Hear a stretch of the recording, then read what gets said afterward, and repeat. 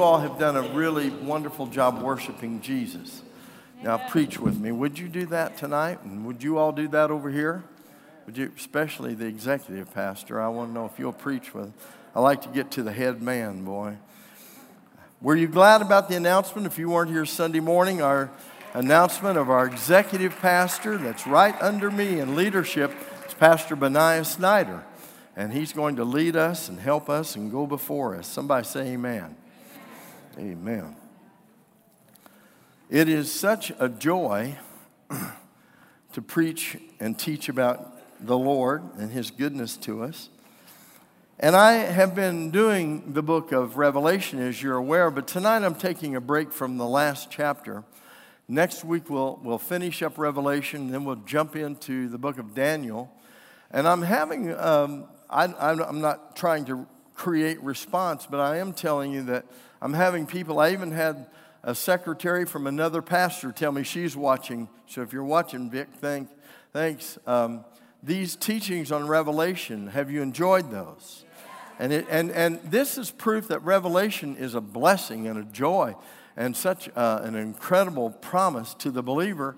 But in the same way, in the traverse, it is, it's not good if you don't serve Jesus. And we want everyone that can know the Lord to be saved. Amen?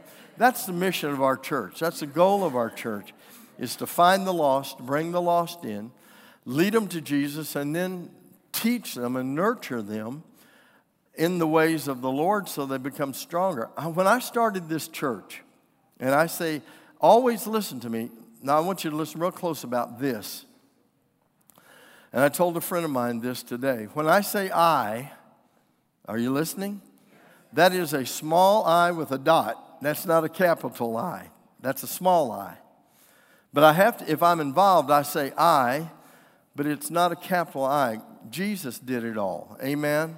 But He uses different ones of us. So if you hear me say that word, don't think that I'm promoting myself. That's a small with a dot. But when I started this church, I had a few goals.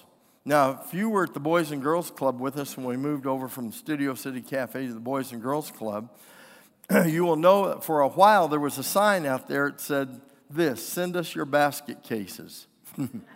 Why? Because I have been a basket case, and Jesus saved me. Anybody else in here been lost and found besides me?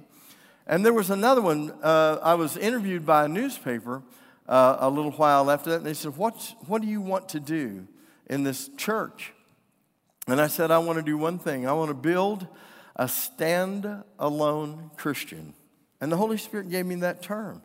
And He says, what's that mean? They're independent of the need of church? I said, no, not at all. But I want to build a child of God, someone that comes to Jesus, that we can drop them off on a desert island without any books or anything and have enough Jesus in them to survive this world. In fact, be victorious. That's what a standalone Christian is. Someone that's got enough of the Word in them. Friday, I was joy and privileged to be at my old alma mater, Evangel University, and the superintendent of the Assemblies of God, Doug Clay, who I've known since he was in college, was preaching a tremendous message. And I do want to tell you this. I was absolutely thrilled beyond, I was overwhelmed because there's about 2,400 students at Evangel, and there were about 700 or 800 visitors there. So we have over 3,000 people in that great chapel. And when they started singing this song, Nobody, I want us to hear that sometime. Man, it's a powerful song. Almost as good as yours, Marty. It's great.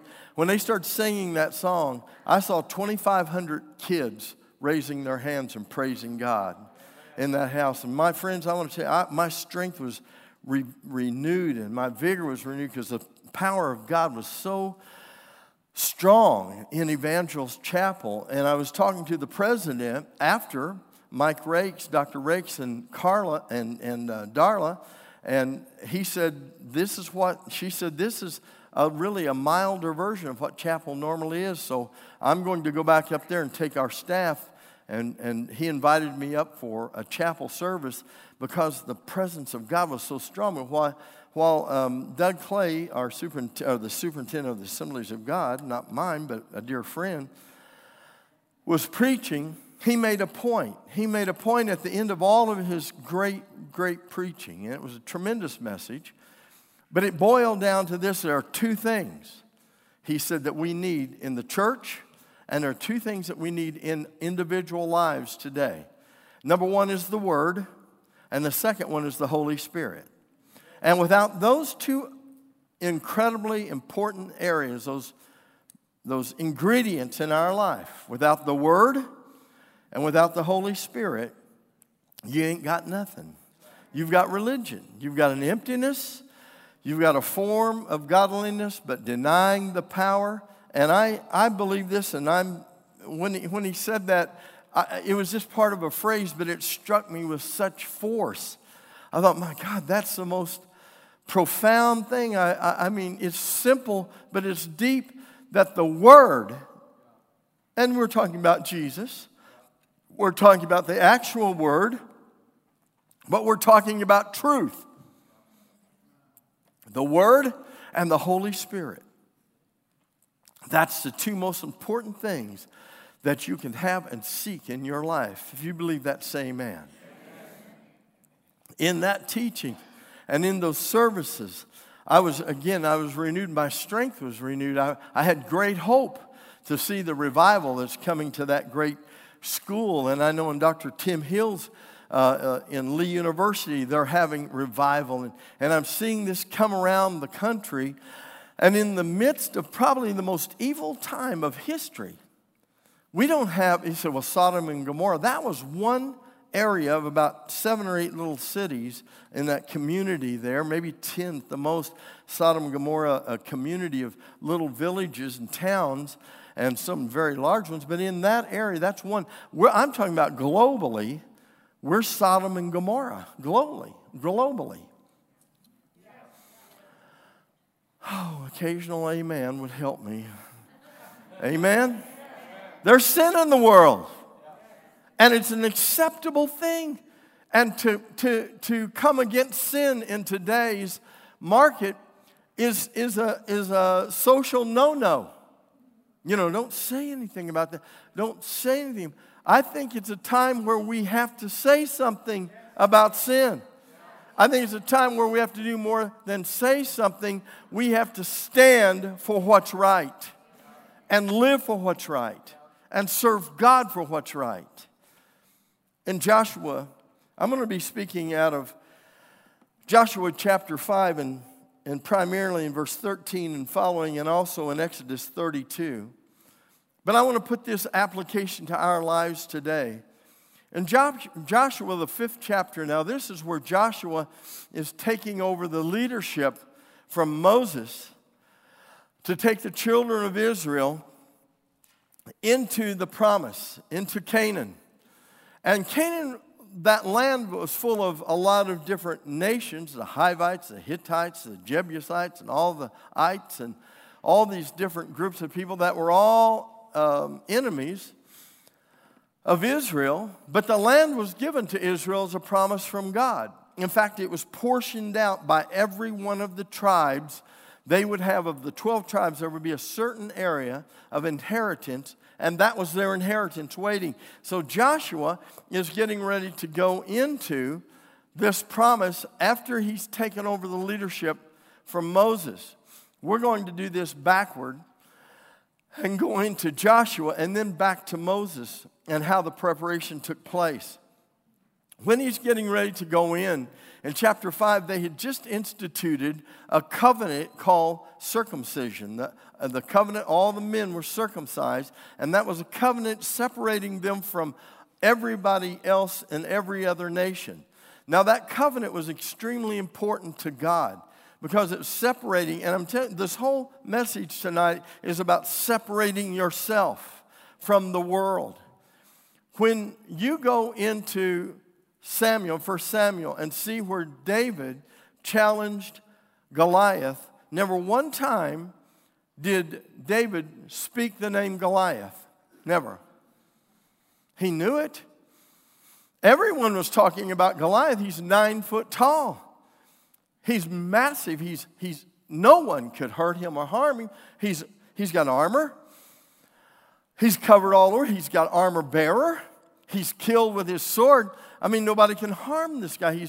He's something bigger than anyone could come against. But when David went against him, he didn't call him Goliath by his name. When I saw this one time, the Lord showed this to me, I like to fell over because I realized how important covenants are with God. Do you have a covenant? It's called the blood covenant. The blood of Jesus Christ. Are you glad for that? Here's what David did. When he started running toward Goliath, he said, "Who is this uncircumcised giant?" He said this, "Who is this guy that's not in covenant speaking to me?" Now, let me put that into your personal life. Anything in this world that's contrary to the Word, and I said the Word and the Holy Spirit are your two ingredients for life. Anything that's not in covenant with the Word is something that we don't want to come into our life. David said this, "I will not let this uncircumcised or this voice that's out of covenant with God come into my life and control me." You cannot allow anything that's out of covenant with God to control your life or enter your life or be part of your life. You have to separate yourself from anything that's out of covenant with God. Amen? So here's Joshua, and in chapter 5, they had just performed this covenant agreement of circumcision. They're getting ready to cross over. And in Joshua chapter 5, verse 13, the Word of God says this. In 12, it said that all the manna, just keep 13 up there, but in 12, it said all the things that they'd had getting to this point had stopped. The manna had stopped, all the food, and they were going to go in now, and on their own, they were going to find the blessings of God in this promised land. Verse 13 says, "Now when Joshua was near Jericho," and he's getting ready now, Jericho's right across the Jordan. Right over there. You can see the walls of the city, which was impenetrable. Massive. Historians say the walls were so wide you could drive a tractor trailer around the insides of the top walls of Jericho. So it was something that was, and here they are with swords and spears. But when he was there and he's getting ready, now when Joshua was near Jericho, he looked and saw a man standing in front of him with a drawn sword in his hand. And Joshua went up to him and asked, "Are you for us? Are you for our enemies?" Here's a man, but this, you can see in Scripture, this wasn't a normal person. This is someone standing with a drawn sword. And Joshua wants to know whose side. I want to tell you something today. We're real big on whose side are you on? Are you on this side? Are you on? Do you think this way or do you think that way? Which area? And we're so side-oriented today. And you can see it was no different then than it is today. And Joshua saw this guy and he thought, this dude is formidable. And he's nobody I want to mess with. He is powerful. And he walks up hoping that he would say, well, I'm on the side of right. So Joshua knew by mandate of God, he'd been ordained by God. He was put into place to take Moses' place. He was going to lead them in across Jordan into the promise. And first thing he does, he sees this guy and he goes, I hope he's on our side. I hope that's not a picture of what we're facing. And he walks up to him and he asks him, are you for us or for our enemies? And here's the reply, neither, he replied, but as commander of the army of the Lord. Look at this, as commander of the army of the Lord, I have now come. He said this, and I'm telling you this today. It's not a matter of sides. It's not if God's on our side. The point is, are we on God's side? That's all that matters. That's all that matters. I mean, after that, you don't have to go into any little political boundaries or questions or moral thought or any question that is it questionable, is it right or is it wrong? If you're on God's side, you're on the right side, and that's the Word of God. Get it? God's not on our side. Well, I thought He was on our side. No. We're on His side. He's leading us. He's guiding us. And He said, I'm the commander. You say, well, who was this? This is called a Christophany in the Old Testament. This is Christ in the Old Testament, manifesting Himself. Well, Jesus came to Bethlehem. Let me tell you something, honey. Read Revelation chapter 1. He'll tell you, I'm the Alpha and the Omega, the beginning and the end. I was and I am and I will always be. And there's several times in the Old Testament where Jesus manifested Himself in the Old Testament. And this is now who we learn from the birth of Mary and this name given above all names. Wonderful Counselor, Mighty God has this name of Yeshua, but He has always been. And here's Jesus standing at the beginning of their entry into the promise of Canaan, and He walks up to him and He says, are you on my side, or are you for us or the enemy? He goes, I'm not on your side. I'm the commander of the host of the army. And I want to tell you today, that's still one of the main titles of my God that served me, that died and rose and sits on the right hand of the Father. He is the commander of the host of the armies of God today. And there is no competition. There's no army or no government that's going on today or in the future that has any effect on His commandership. He is, was, and always will be. When Joshua really realized that, I want in my life to have those times where I realize that. And I'll guarantee you, listen to me, all of the arrogance of religion and the apathy of religion and all the I don't need anymore, I've got it, or I got my own thought pattern, I know what I believe, all that is baloney. When you get into the presence of the Almighty God, when you stand in the presence of Jesus, you're not going to be arguing theology or doctrine. You're going to fall on your face before Him and acknowledge Him as King of Kings and Lord of Lords. He fell on his face. Joshua fell face down onto the ground in reverence. And he asked, what message does my Lord have for me? Boy, now he's saying this. Not are you for us or against. He said, what have you got for me? What can you tell? What message? You see, I have to have a word from God. I've got to have a word from God. I'm going to ask Him, what do you want me to know? What do you want to tell me? What do I need to hear? And if I'll start talking and start listening and start bowing and stop standing and start humbling myself instead of elevating myself and get before God, and I ask Him, then I will get a response from the commander. And so will you, the commander of the Lord's army. And look at that word, L-O-R-D, that's capital L. That's another dynamic name of God. That's in the area of Elohim. That's in the area of Jehovah. That's in the area of all the great names of God. We put Jehovah above all names, and then a title, Nisi, Zetkini, Shalom, all the different things that are characteristics. But Jehovah is God, and beside Him there's none other. And here's the man that is telling him, I am the commander of the host. And he says to him, the commander in verse 15 of the Lord's army said, take off your sandals, for the place you're standing is holy ground. So Joshua did. Take off your sandals. What are you saying? This was a custom. Reverence me. Reverence me. When you get into the presence of Jesus, you'll reverence him.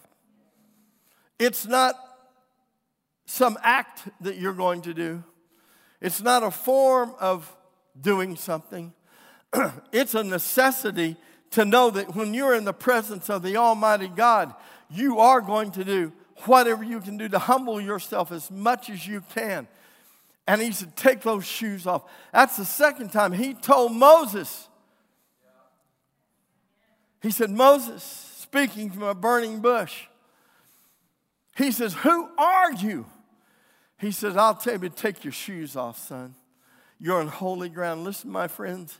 If we're fortunate enough here, if we're blessed enough, if we seek God enough and we contrite ourselves enough, if we bow before him enough and serve him enough for him to invite us into his presence, let's take our shoes off and put our face on the ground and reverence him for the king that he is. And listen to what he has to say. So Joshua did. Now go to Exodus chapter 32. We're going backward, but I'll make sense of it. Moses was given a mandate from God. We're getting ready to get a transfer from Moses to Joshua. We're at chapter 32, chapter 33, 4, 5, 6, up to 40 is primarily temple information. It's the things that were needed to make the temple right. It's the things that were needed, the instruments and the utensils that were needed. It was the construction of the ark of the covenant that would be the place where God's Spirit dwelt and led Israel. Something so sacred and holy.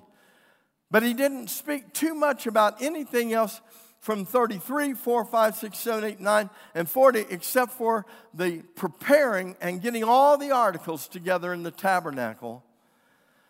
But in verse 32, God called Moses to the mountain, Moriah, the mountain of God, Horeb, at the same place. And he's on that mountain in this fog, this Spirit of God comes around him, and God gives him the commandments we now call the laws of Moses. There are 613 laws that God gave Moses for Israel to live and to work under, but he gave 10 commandments that were primary to everything.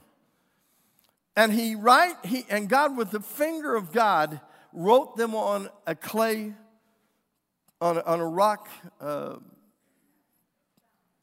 tablet, back in front. If you sit around some old rabbis, they will tell you that the letters in that tablet floated. They weren't even connected. It was so holy. Moses starts to come down off the mountain. And all of a sudden, he starts to realize something. Verse 1. When the people saw that Moses was so long in coming down from the mountain, they gathered around Aaron. This is his brother. This is family. This is someone that's supposed to be keeping the ship while he's gone. And a brother and a sister, Miriam. And he said, come and make us, When the people saw that Moses was so long in coming down from the mountain, they gathered around Aaron. And they said, come make us gods who will go before us. As for this fellow, look at this. He's been up like 40 days. As for this fellow, they forgot him. I was talking to some pastors the other day. I said, you know what really kills you as a pastor? He said, what? I said, if I die on Friday and they have me a really nice funeral Saturday, Monday they'll go, Sam who? That's a joke, guys. I mean, it's human nature. They're going, this guy, this fellow. What do you mean this fellow? He's the guy. You mean the one that tapped the water and the Red Sea parted?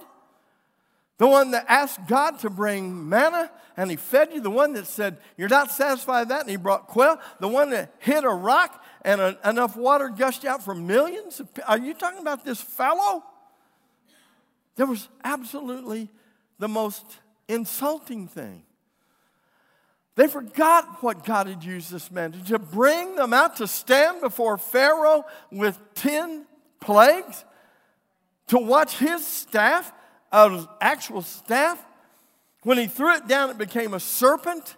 And here come the magicians of Egypt in with smaller ones and threw them down. And the serpent, that was the staff of Moses, ate the rest of, gobbled them up right there, literally, in front of everybody to show his preeminence. This fellow, how quickly, when things don't go quick enough, you know why I don't pull spiritual rabbits out of hats? I've been to churches where every Sunday I've had pastors call me and say, hey, I need a gimmick. I need something, man. I need something. And if a person's healed on Sunday, then they've got to figure out a way. And after a while, we start manufacturing things so people don't lose interest. I will never do that. Never will I. It's going to be the real true power of the Holy Spirit or none, but his power is plenty. Amen? Constant. They had, in that short amount of time, as for this fellow, man, as for this fellow Moses who brought us out of Egypt, we don't even know what happened to him. He's gone.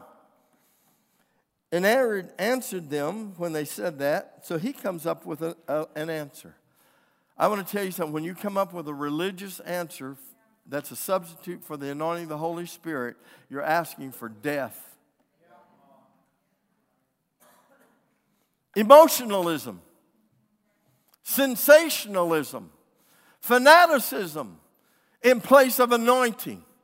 You see, there's something about the anointing. When I was standing down there tonight, I felt the presence of God in me. I asked Jesus, please, give me more of you. Let me have that time with you. I want intimacy with you. And there's no emotionalism or fanaticism. There's nothing that's going to replace the anointing in your life. So he says, bring me your gold. Take off your earrings that your wives and your sons and your daughters are wearing and bring them to me. So they come and they have an enormous pile of gold earrings. Oh, all right, here I'm meddling. Will you let me meddle? I only needed one to say yes. Isn't it funny how money worked its way into a substitute for the anointing? Bring me your gold. He didn't say, bring an offering. Let's have sacrifice. Passover, nothing. He said, bring me your gold. Well, Pastor, there you are meddling again. My friends, if I am afraid to touch sacred cows that have cropped up in religion today, you better get somebody else to preach here, because I am not going to overlook the sacred cows and these things that have stepped in place of the anointing. I'm going to preach the truth and nothing but the truth and the power of the Holy Spirit in our church. And in my life, I'm going to live that. I may be preaching in a phone booth, but I'll preach that. They took their rings off. They fashioned us. He took, verse 4, he took what they'd handed him and he cast and made it into an idol and cast it in the shape of a calf, fashioning it with a tool. I mean, they took some time with this thing. It's pretty nice. Solid gold. And then they said, then listen to this. Then they said, these are the gods. This is what got us out of Egypt. Let me give you a lesson in theology today. There is a term that's used in theology, and it has there's two different recipes, but it's called replacement theology. And replacement theology is what you just saw here for the first time in history. You see, we're going to take something of great value, gold, and we're going to have unity and bring everyone's going to have a little part of it. Boy, this sounds religious to me. This sounds good. We're all going to, that's part of me in that calf. I mean, all of us. We all gave our, and we're going to melt it down into one thing and compromise everything we've ever known, and we're going to come up with an image, and we're all going to start saying that is the power of God in our life. And I can tell you that is the downfall of the church and individuals today.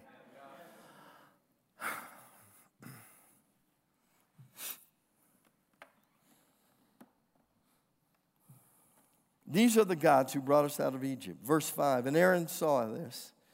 He built an altar in front of the calf and announced, tomorrow we're going to have a festival. Verse 6 says, on the next day, the people arose and sacrificed burnt offerings and presented fellowship offerings. Afterward, they sit down to eat and drink, and they had an orgy. And I'm not kidding you. It was one of the biggest, most vulgar things. They got drunk and had an orgy. Tens of thousands around this false god. There's been paintings of it. There's been images of what went on there. But it was what happens when we forget God. It's what happens when we replace anything in our life with God. It's what happens when we think this is okay and it's not the Word and it's not the Holy Spirit's involvement. Then the Lord said to Moses, get down, because your people, whom you brought out of Egypt, have become corrupt. And they've been quick to turn away from what I commanded them, and have found themselves an idol cast into the shape of a calf, and they bowed down to it and sacrificed to it. These are your gods, O Israel, who brought us out of Egypt. What an incredible decline in the matter of less than 2 months. God was furious. These people are stiff-necked. His anger burnt. He wanted to destroy them.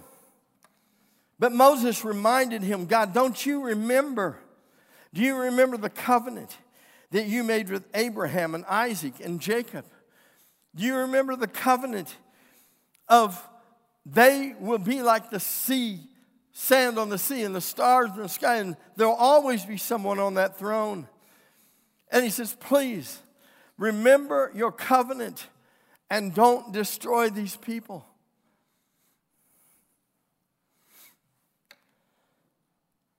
Then the Lord relented, verse 14, and did not bring on his people the disaster he'd threatened. And Moses turned and went down from the mountain the 2 tablets. Look at this. 10 commandments. This is from God, etched by his finger.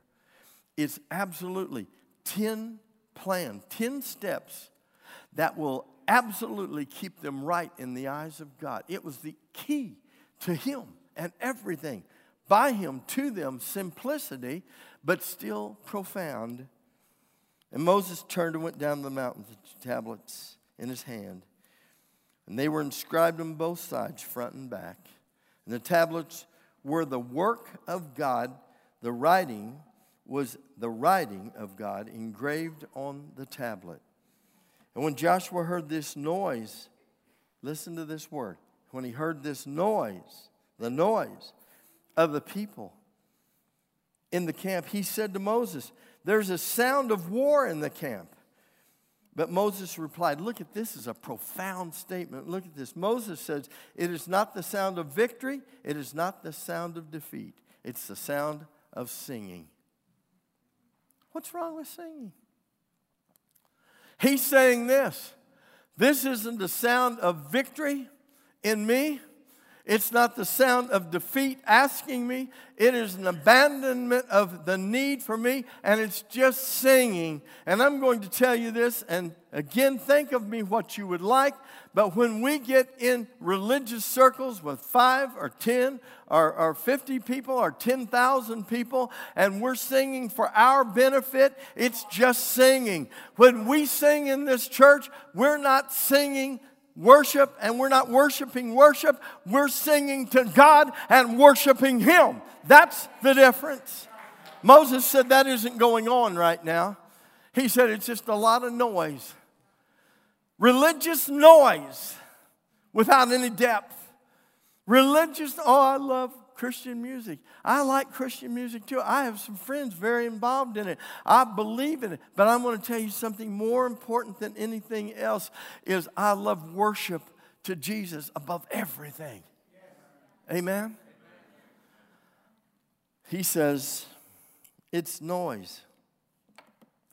And when Moses approached the camp and he saw the calf, oh my goodness, and the dancing, now his anger burnt, and he took the promises of God and he throws them down on boulders, and they crack into 1,000 pieces. I mean, he's had it. He's tired. He's worn out with the apathy. He's worn out with the games. He's worn out with false religion. He's worn out with the noise of worship, but no worship in it. And it degrades and degrades and degrades, and it compromises and compromises. And that's what will happen without the involvement of the Holy Spirit in any service or any church. When he saw them dancing, his anger burnt, and he threw the tablets out of his hand, breaking them into pieces at the foot of the mountain. And he took the calf and he crushed it and burned it and made dust out of it and spread it on the water and made them drink it. He said, you want that? Drink it. See what it'll do for you. It's empty. There's no power in it. All that thing that you put together thought was so great, it's nothing. It's empty. And then he goes to Aaron and goes, what were you doing? What were you thinking? And Aaron does what sin will make you do. He lies to his brother. Well, the people came to me, and they wanted to God. And I said, bring me all your gold. I thought we'd make an offering to God. We threw it in the fire, and whoop, here comes the calf. What a liar. Now, let me just ask you something. Talk to me right now. Online, talk to me right now. Listen to me. Doesn't that sound stupid? Really? I threw 10,000 earrings into the fire, and whoop, came a golden calf out of it. Somebody tell me that sounds stupid. And so do the things that I'm hearing today that people are trying to tell me that's okay and acceptable by God, and it's as stupid as throwing earrings in a fire and a calf coming out of it. When I hear people that are trying to take sin and turn it into righteousness and things that are perversion before God's eyes and say they're acceptable, and morals that are not in the Word of God, and they say, and if I come against it, then I'm closed-minded, I'm narrow-minded, and I don't hate, I love everyone. I love every sinner. I've been one, but I hate sin because it's a trap. And it eventually will catch you. And there's no getting out of it besides help from Jesus.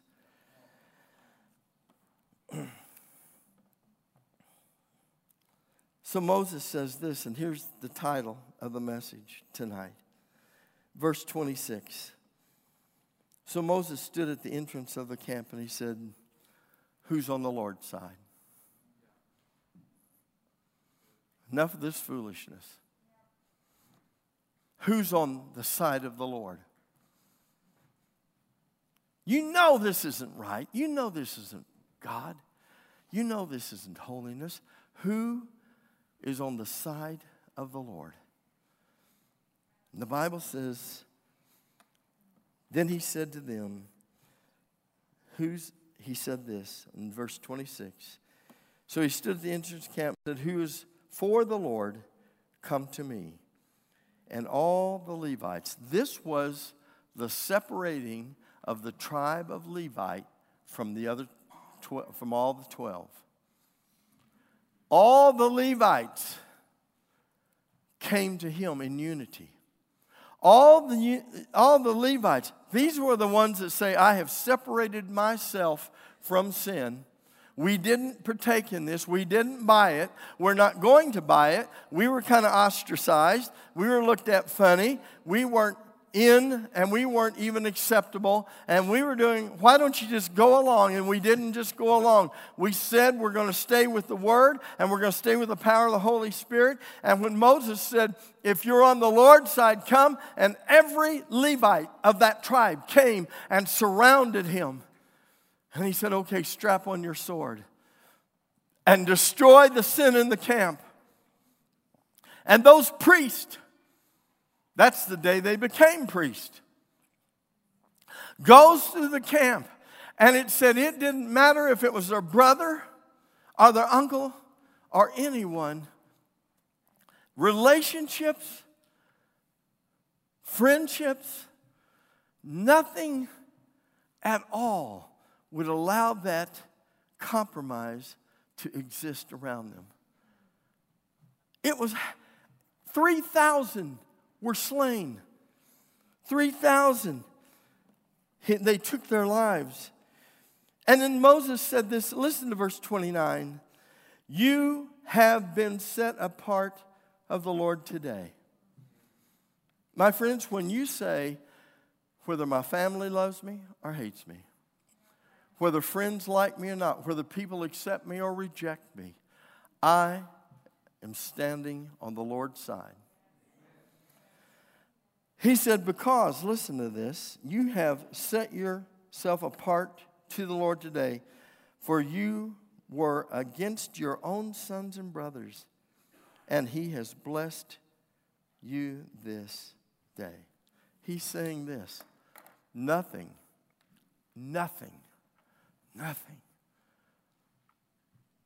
meant more to you than serving me. No relationship. You think you can cohabitate with sin. You think you can allow some in your life. You think you can live with this little deal because compared to that person, I'm not as bad. And God doesn't work that way. He said, I've offered an avenue of perfection and cleansing, and it's even to the point of being rebirth, reborn, starting all over, absolutely new. And there's nothing at all in the area of compromise, none, that you have to have, but you need to remove it. And when you do, I'm going to set you apart. And he says he's going to have a kingdom of kings and priests. This is how the Levites became where they were. This was the growth of a nation. This was a growth of a nation that didn't inherit land like the rest of them. The Levites inherited the leadership of the temple. They were there. They led them in worship. They led them in praise. They were the leaders of God's people in that religious time, that relationship with God, because they didn't compromise even to the point of their own family, friends, and everything they had. So here's the message this evening. Who's on the Lord's side? If you're on the Lord's side, come join me.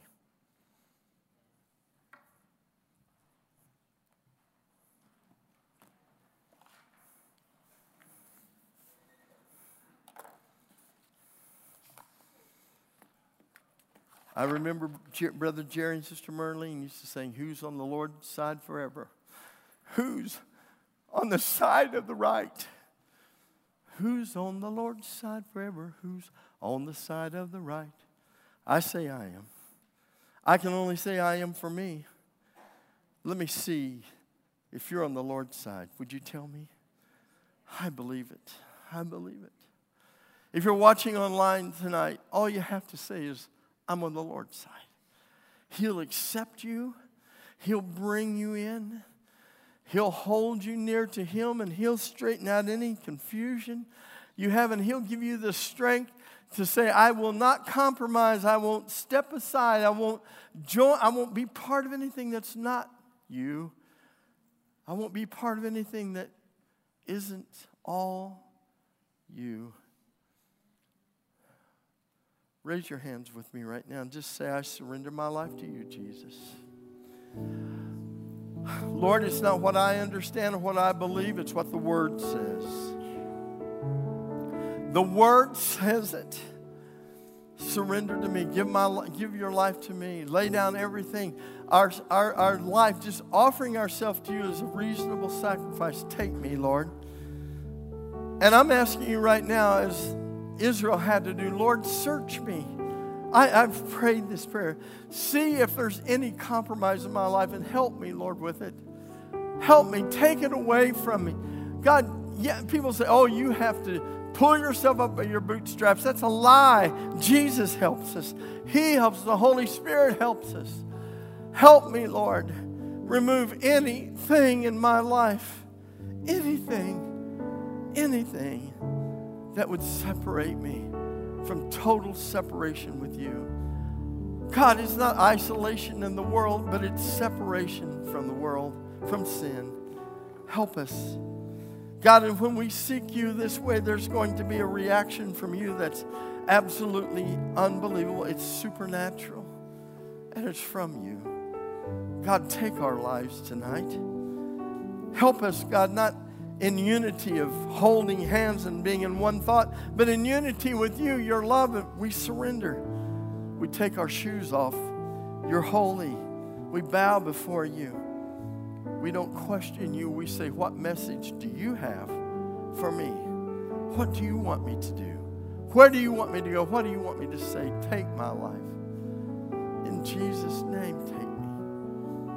Let me ask you this while we're all up here first. Anyone here that says, I haven't really accepted Jesus in my life, and I'm praying this prayer, but I want to be saved. I want to know that I'm his child without a question, and I'm not real sure, but I want to know. If you're watching online as well, oh, this is the most beautiful time and the greatest place and opportunity in the world to have that. I've done it, and it's wonderful. It's simply saying, I want to make sure that I know I'm not sure. If there's anyone who's not sure, let me see your hands. I'll pray with you. I see hands up. I want you to pray with me right now, everyone in here. If your hand's raised right now, Jesus is going to come into your heart 1,000%. Born again, cleansed and renewed, and made new. I want everyone in here to pray this, and I want you to pray this like you're standing alone somewhere. Repeat this after me. If you're online, watch this. Listen, say these things, but pray this with me right now. Jesus, I come to you, a sinner. We're all sinners. We have to come to you for help. Come into my heart. Change me. Cleanse me. Make me new. Take my mind. Take my heart. Take my spirit completely. I give myself to you. I believe you died for me. I believe you rose from the dead. And I believe only you, your blood. I believe only your blood can forgive me of my sins. I repent, and through the power of the Holy Spirit, I accept you as Lord of my life. Rebirth me. Remake me. I surrender to you. I accept you. And now you're my Lord. And you're my Savior. And with your help and the help of the Holy Spirit, I'll serve you all the days of my life. I am saved. That's true. That's true. That's real. That's authentic. That's what happens when we trust Jesus. Oh, I want to dance a little bit. Why? I was at a birthday. I'm at a birthday right now. I'm in a nursery. There's some new babies in here. There's some new babies online. There's some old babies that got a new fresh touch tonight. Can you say amen? I love Jesus, don't you?